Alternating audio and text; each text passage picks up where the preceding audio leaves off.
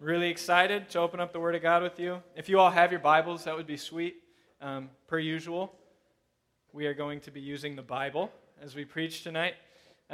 Before we do that, we're going to be going out of Galatians. We're going to be starting up our series on Galatians, which I'm really excited about, and I want to give us just a framework of the gospel of Jesus Christ, and we're really just going to pretty much talk only about the gospel tonight, and I'm really, really excited to do that. So I'm going to read Ephesians chapter 2, verses 1 through 10. I'm going to pray, and then we're going to get into the text. So if you want to follow along with me right now, Ephesians 2, in a little bit it's going to be Galatians 1.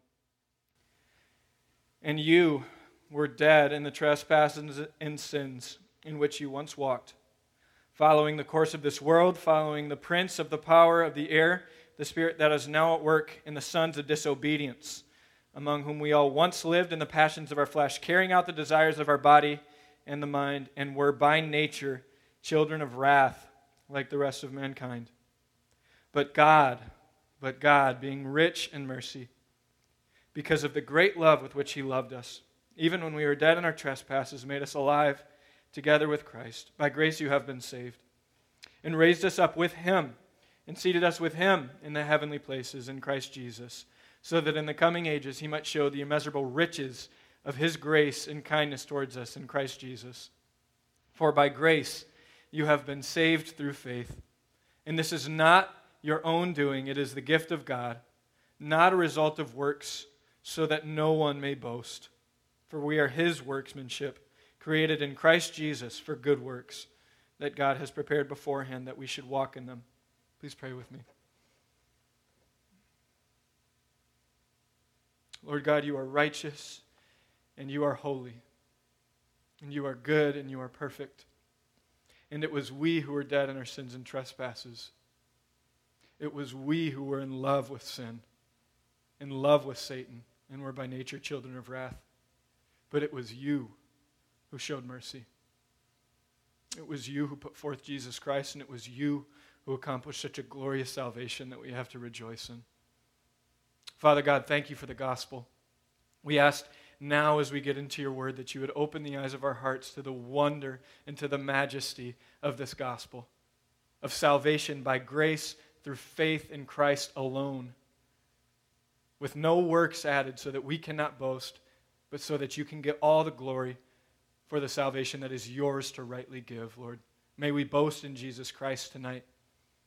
I ask for those of us who are trusting in Christ, Lord, may we be comforted by the presence of your Spirit and by the joy of the gospel in Jesus Christ.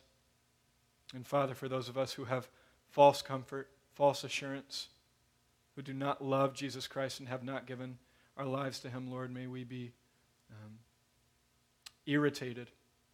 I ask that by your Spirit that you would convict us deeply of our sin and more than that, of the holiness of God and our need for a Savior, Lord.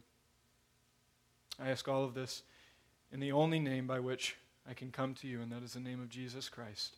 Amen.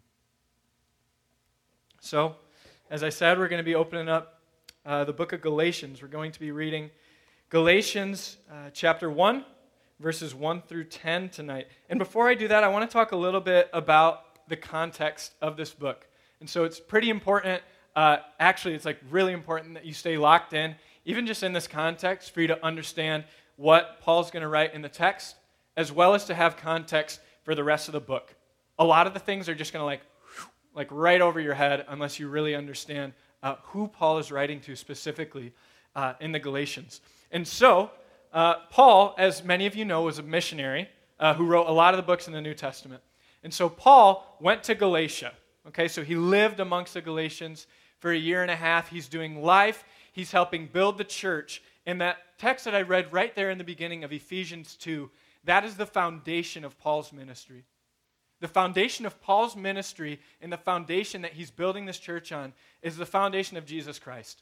It's not a foundation that says, you do, you go, but it's a foundation that says, come as you are, throw yourself upon Jesus Christ for mercy, and you will find a Savior. That's Paul's gospel. And so that, as in the year and a half that Paul is living with the Galatians, we know when he writes to other churches, he preaches Christ crucified. He doesn't preach this sort of do better at life because everything's okay and you don't have anything to worry about. No, he's preaching that there's a holy God who we have sinned against. And if he's going to be righteous and good to us, we are damned to hell. And apart from his salvation in Jesus Christ, we have no hope. That's the foundation that he's building this church on in Galatia for a year and a half. And so Paul's going to be here in Galatia, and he starts moving along and goes to these other churches. And Lord willing, now he's set elders and he set people up in this place in Galatia to protect them from false teaching. He's saying, you guys are ready. You're ready to be your own church. So I'm going to leave you and continue in my missions work. And so enter the book of Galatians. What's happening now is Paul's hearing that there are these people who have come into the church and have put a little change, just a little alteration. He's going to use the word today in our text, a distortion on the gospel. And so what happened is there are these people called the Judaizers, and they walked into the church in Galatia, and they said, hey, Paul was right about Jesus. You can only be saved by Jesus, but you have to be saved by Jesus, and then you have to obey all these laws. And so what they did is they went back to the Old Testament, and they read these Mosaic laws. So if you're a male, you might need to be circumcised. If you're everybody else needs to take part in these laws and these rites and these feasts and these celebration days, all these different events. And they're saying, well, you can be saved, but you have to do these things too, right? And so what Paul is seeing immediately, these people are not giving Paul's message. They're not giving Paul's gospel that says salvation by grace through faith alone, apart from works of the law. That's what Paul said. That's his gospel. Salvation by grace through faith alone, apart from works of the law. So you're not adding to Christ's work. You're not adding to your salvation. Jesus Christ is the one in whom your salvation is found. And so this isn't Paul's first episode with these characters. They've been sneaking around to these churches, and Paul's now going to write to Galatians, and this is really one of the strongest exhortations that we're going to get from this. And so for you guys to get the weight of this, I just want to illustrate this. So you have sort of the twofold. We're going to try to step into Paul's shoes, and then we're going to try to understand the urgency that he's coming from as well. And so I want you to imagine that you basically, because Paul comes to Galatia, they don't ask him, hey, please come to us. Paul comes to Galatia and builds his foundation of the church. He's evangelizing people. He's bringing them in. And so imagine that you go out into the street, you find somebody who's your age, but they're homeless. They don't have hope. They don't have clothes. They don't even have food. They don't have anything. And you bring these people into your life. It's going into your senior year of high school. So you know you have about a year before you know you're going to head to college, and you have about a year before you go to college. And so you bring this person into your house, and they start coming to school with you, and they start playing the same sports as you, and they start loving the same hobbies that you do, and they have the same friend group as you do. And so all these things that you're doing together. You guys, you become best friends, attached at the hip. And not only are you such good friends, but you're also seeing that God is doing a crazy work in their life. That from the get-go, you shared the gospel with them, and they were on fire. They're excited. They're loving the Word of God. They want to be with God. They want to be with His people. They're excited to come to church. They're excited to study Word. They're spending hours a day in prayer for God's people. And so you're seeing this, and you're like, wow, this is unbelievable. Look what the Lord's done in this person's heart. And a year goes by, and you actually have to head off to college, and so do they. But you're excited. You're confident that you're going to get to see them. They're going to come back to your house in the breaks, and you're going to get to spend time with them. But over the semester, you're calling them, and this person starts picking up less and less and less, and you're sitting there, kind of wait, this person didn't really have much. I shared the gospel with them, and that meant everything to them. And so, why did they stop being friends with me? What happened? And so, you make this call, and finally one day they pick up. You haven't been able to get a hold of them, but they pick up. And they're like, hey, and things just don't sound the same. And they say, hey, I'm I'm really thankful for everything you did for me and all. I'm really thankful that you were so nice to me, that you brought me in, you shared the gospel with me. But, I met up with some people on campus, and I'm really starting to consider the teachings of Buddha. Buddhism starting to become really attractive to me. And with that in mind, I just don't know if we can really spend a ton of time together, because I know that that's really different than the message that you proclaim. Because these people told me that Christians were liars, and I'm starting to think that might be true. What would you feel in your heart at that conversation? This person who you brought in off the street, lived with them for 1.5 years, they're your best friend, to then hear that shortly after. So we would probably feel a lot of anger and frustration, and also a lot of questions.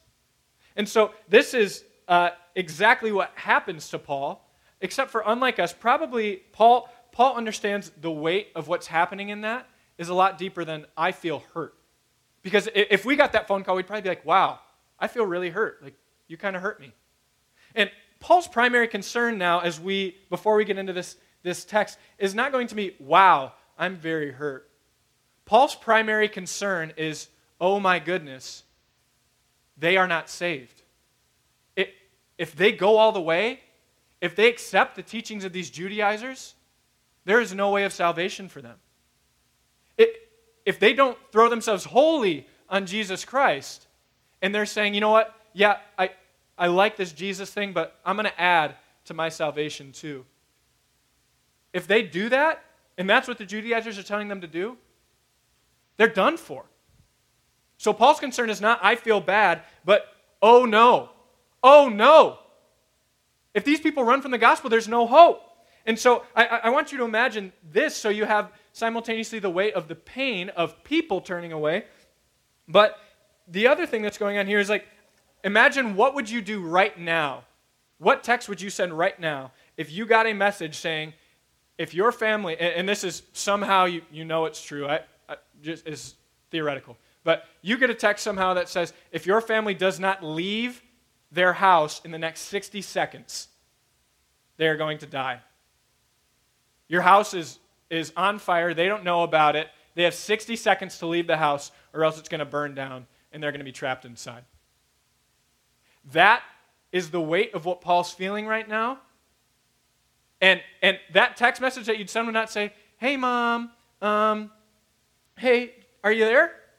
Just hoping you are. Was wondering how your day's going. Maybe we could grab lunch tomorrow. Oh, by the way, you need to get out of the house in the next 60 seconds, or else it's going to burn down. That's crazy. And so where Paul's going to come in is he's going to feel this pressing reality that the church in Galatia is in a house that is burning down, and they've fallen asleep. They don't know that it's burning down. Paul wants to wake them up and do it quickly. Otherwise, it could burn down and they will not escape. So that's the background. We have these Judaizers. They are distorting the gospel to say, no, it's Jesus plus works rather than Jesus alone. And so this is our background as we get into Galatians. I'm going to read verses 1 through 10. Paul, an apostle, not from men nor through men, but through Jesus Christ and God the Father, who raised him from the dead, and the brothers who are with me. To the churches in Galatia, grace to you and peace from God our Father and the Lord Jesus Christ, who gave himself for our sins to deliver us from this present evil age, according to the will of our God and Father, to whom be all the glory forever and ever. Amen. I am astonished that you are so quickly deserting him who called you in the grace of Christ and are turning to another gospel. Not that there is another one, but there are some who trouble you, Judaizers, and want to distort the gospel of Christ. But even if we or an angel from heaven should preach to you a gospel contrary to the one we preach to you, let him be accursed. As we have said before, so now I say again, if anyone is preaching to you a gospel contrary to the one you received, let him be accursed. For am I now seeking the approval of man or of God? Or am I trying to please man? If I were still trying to please man, I would not be a servant of Christ. I want to start here. I want to first talk about three things where we're going to go today. We're going to be focusing on point number one is our need to know the gospel. What is this gospel that Paul is affirming? We need to, number two, treasure the gospel. This is what the text is going to call us to do in verses 6 and 7. And number three, we need to defend the gospel. We need to know the gospel, treasure the gospel, or love the gospel, and defend the gospel. And these things are all going to build on each other. Our knowledge of the gospel is our foundation upon which we build our treasuring, upon which we build our defense of the gospel. So I want to cover verses 1 through 5 again. Paul, an apostle, not from men nor through men, but through Jesus Christ and God the Father. So the Judaizers, in order to say Paul has a wrong gospel, have to say, well, Paul wasn't really called from God either. Paul was just, the apostles just affirmed him and said, yeah, you go do your thing. But he's really twisted the gospel. He doesn't have the real gospel. So what Paul does right away is he basically stomps on their lies and says, no, I'm an apostle because Jesus Christ called me to be an apostle. He's going to talk about that actually next week. Tate's going to cover that. But through Jesus Christ and God the Father, who raised him from the dead, and all the brothers who are with me. Ooh, that's the one we want. Grace to you and peace from God our Father and the Lord Jesus Christ, who gave himself for our sins to deliver us from this present age, according to the will of our God and Father, to whom be the glory forever and ever. Amen. There's something really cool that happens here in just this introduction that I want to talk about. A lot of the times when we're reading through Paul's letters, especially like the very beginning and the very end, we kind of just like gloss over it. We're like, all right, cool, let's get into the meat of it. And then we just fast forward to verse 6. But even here, what Paul is doing is Paul is pointing on this little sore spot, and he's saying, this is what I'm going to talk about, because I'm going to tell you the gospel even before I call you out for running away from the gospel. Look at these words here. Grace to you and peace from God our Father and the Lord Jesus Christ. The Lord Jesus Christ who gave himself for our sins. Why? To deliver us from this present age. And how did that happen? It happened according to the will of our God and Father, to whom be the glory forever and ever. Amen. Paul's first instinct is to positively proclaim the beauty of Jesus Christ and calls us to know the gospel. So I want to look at these three things. So this is amazing. Please don't miss this. And so I want to look past this. If you imagine basically a timeline, on the stage we have creation. So Genesis chapter 1. Over here we have Revelation 22. This is all of created time, right? We're, who knows where, we're somewhere in here. But the cross happened right in the middle, which is easy because I'm going to stand here, so it's easy to reference that. Cross happens in the middle. We're somewhere between the cross and the end of time. Okay? So Paul looks to eternity past, and he says, this Jesus Christ was sent according to the will of our God and Father. So in eternity past, we have the triune God, and we have the Father saying to his Son, I'm going to send you to redeem and to save a people for yourself. To save.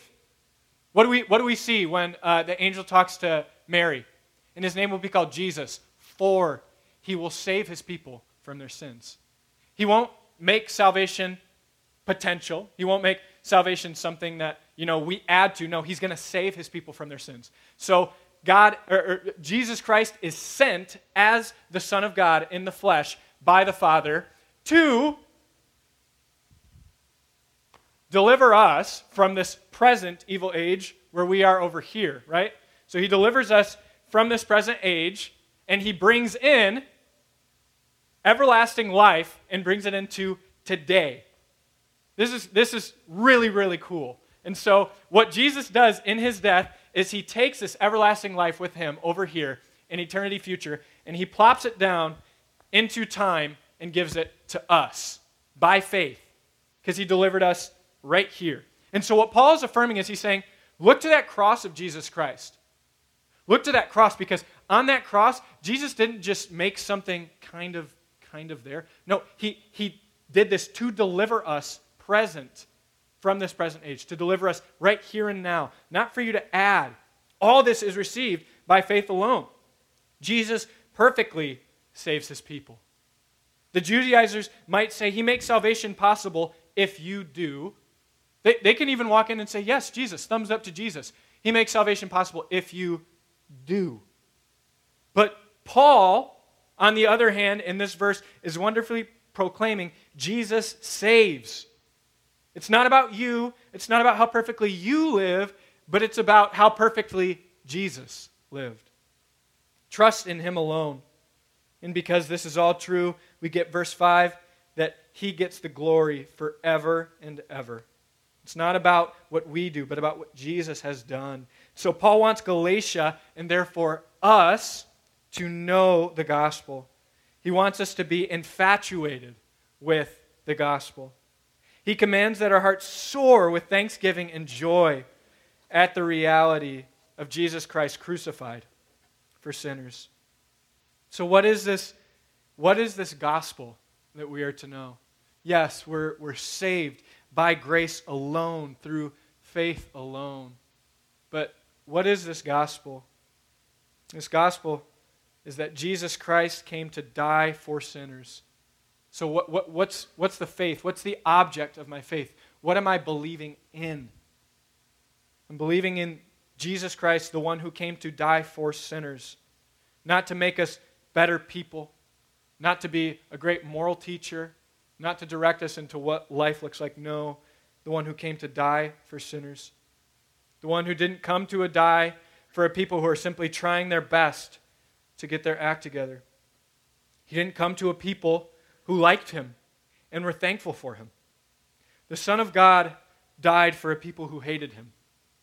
He was clothed in perfect mercy and humility and grace, and met with the lowest of the low and called them into himself. And we hated him. If you don't think that we hated him, look to the cross. Why was he there? He was there because it was us screaming, crucify him, crucify him. It was us in this wickedness, and we would be stuck in that apart from his grace. All that we wanted to do was give God the middle finger. And to prove it, when he sent his Son, we murdered him in the most gruesome way possible.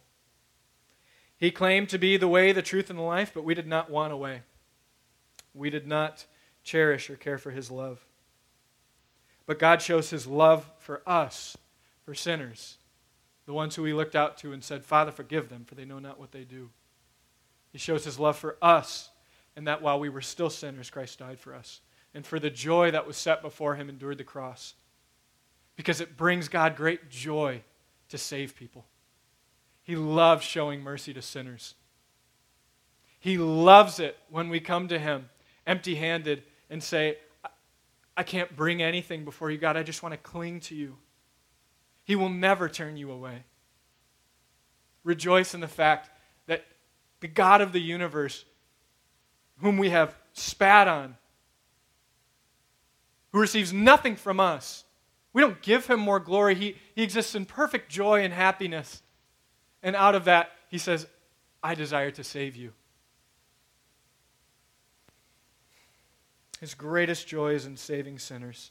He loves showing the world how wonderfully gracious, merciful, kind, and loving he is, and sending his Son to die on their behalf. Jesus loves a people who are completely unlovable, and it is a joy for him to do so.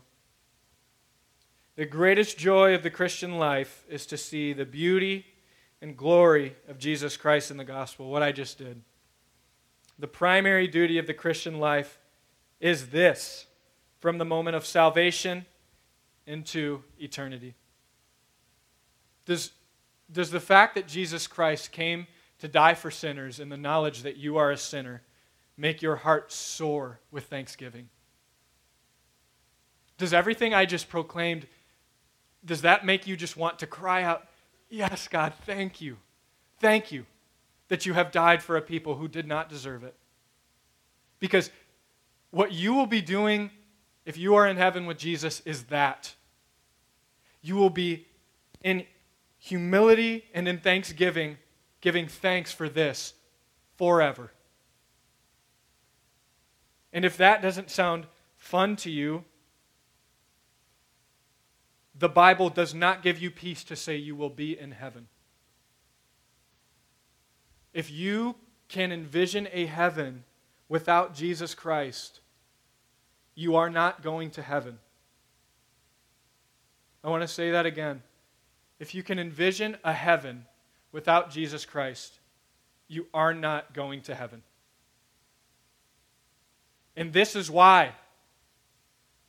Because when I know the gospel, and when I get that Jesus Christ died for sinners, it does something to me. It doesn't make me stay in this position of sin and say, oh, that's cool, thanks, Jesus. I'm going to keep doing my thing.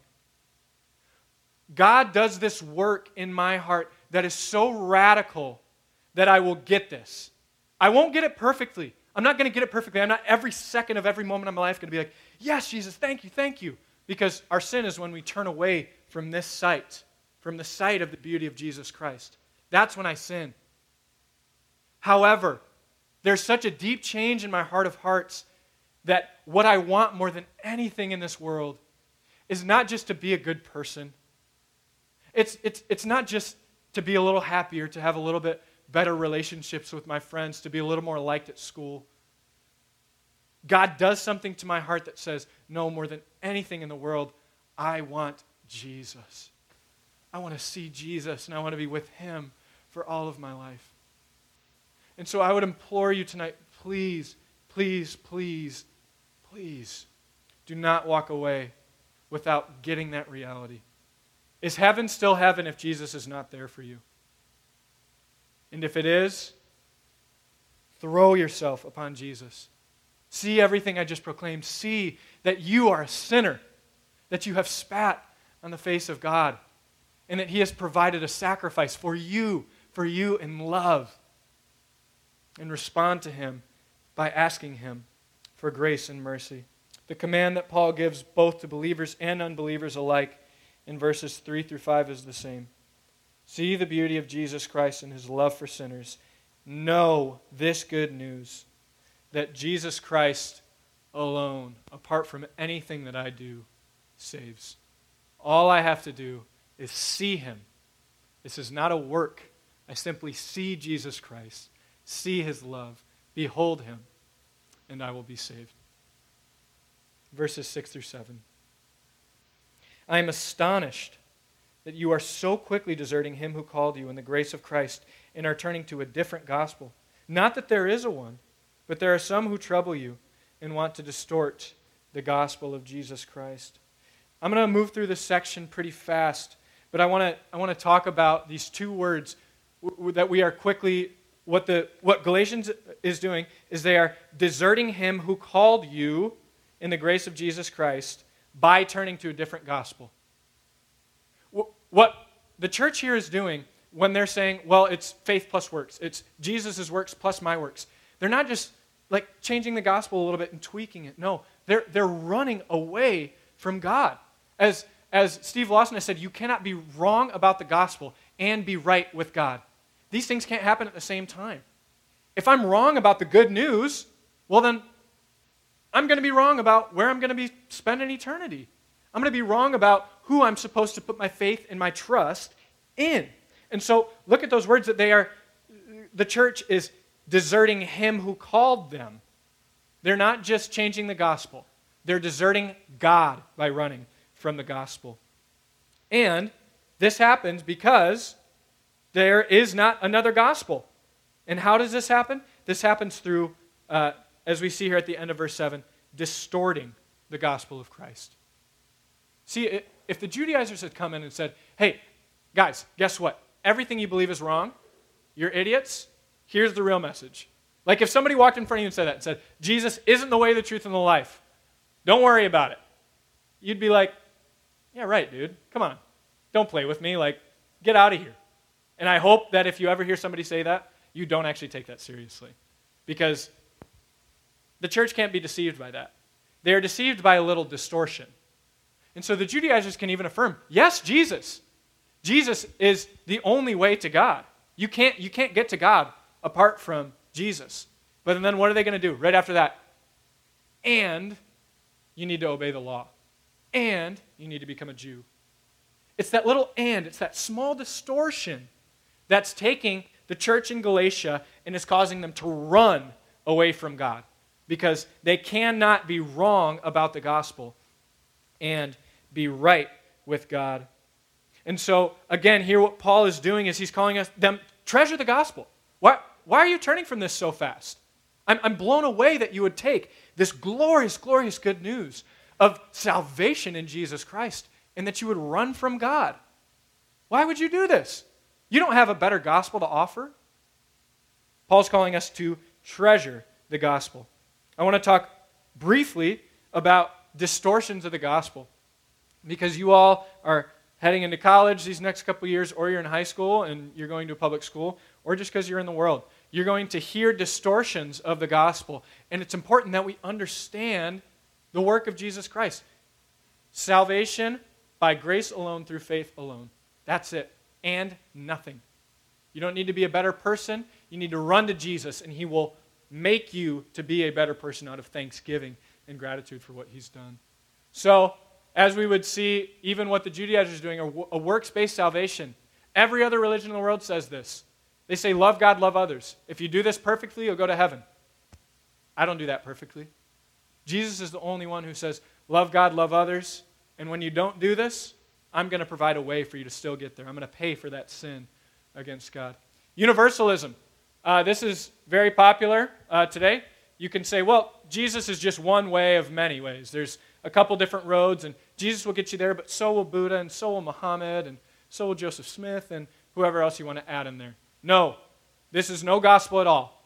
There's no good news in saying, yes, Jesus is a way, but so is Muhammad, because they have different messages. There is no gospel in any other name but Jesus Christ. We also have a universalism that's big. I won't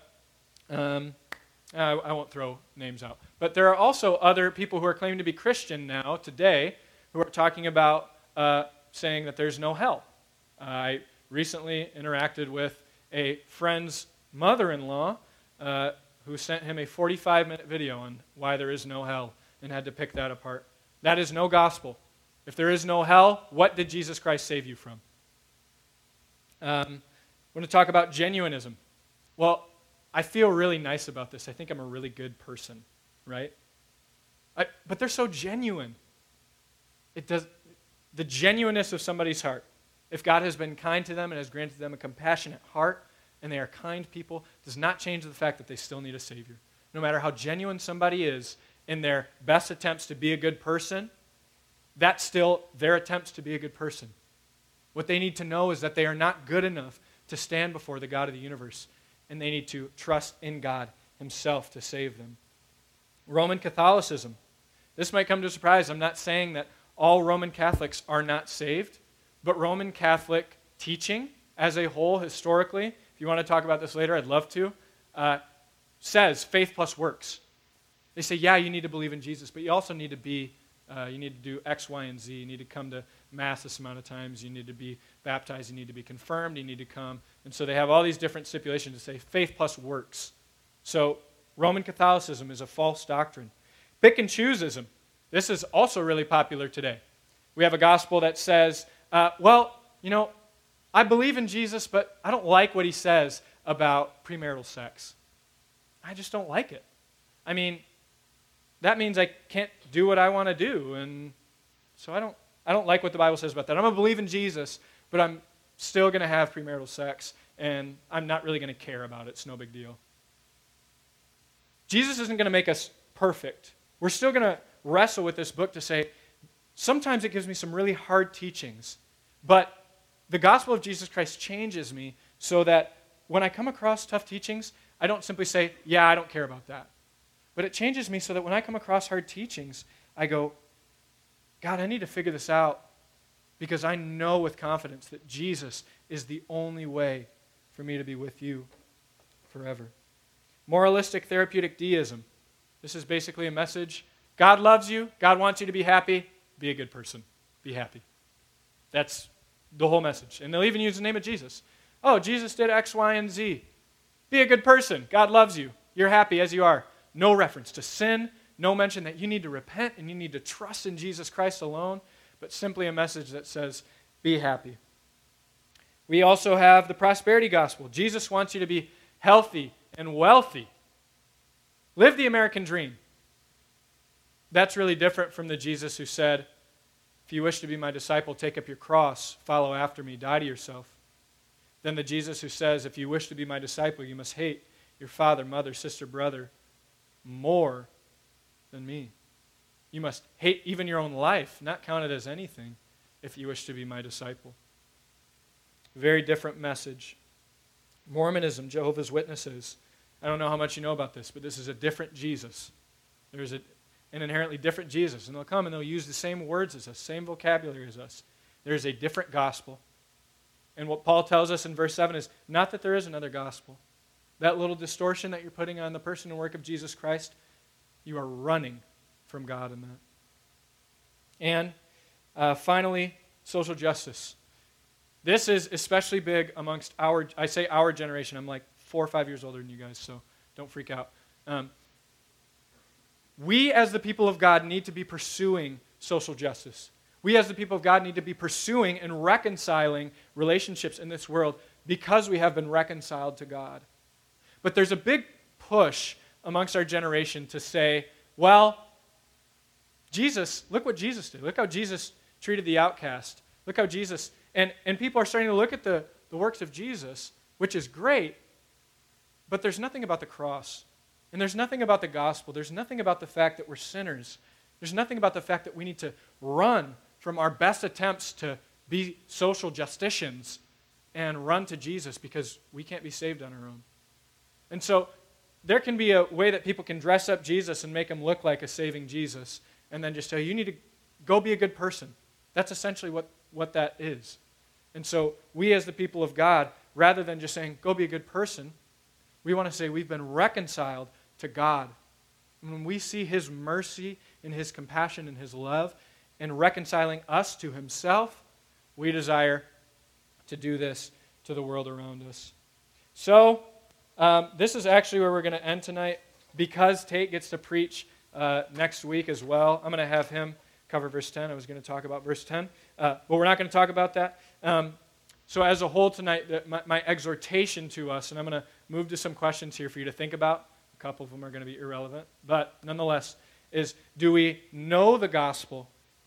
Do I know the gospel and am I able to pick out that's not the same Jesus? You're giving me a different message. Do we know it? And second question, do we love it? When I see Jesus Christ in the gospel, do I, out of such love for him, do I treasure it more than anything?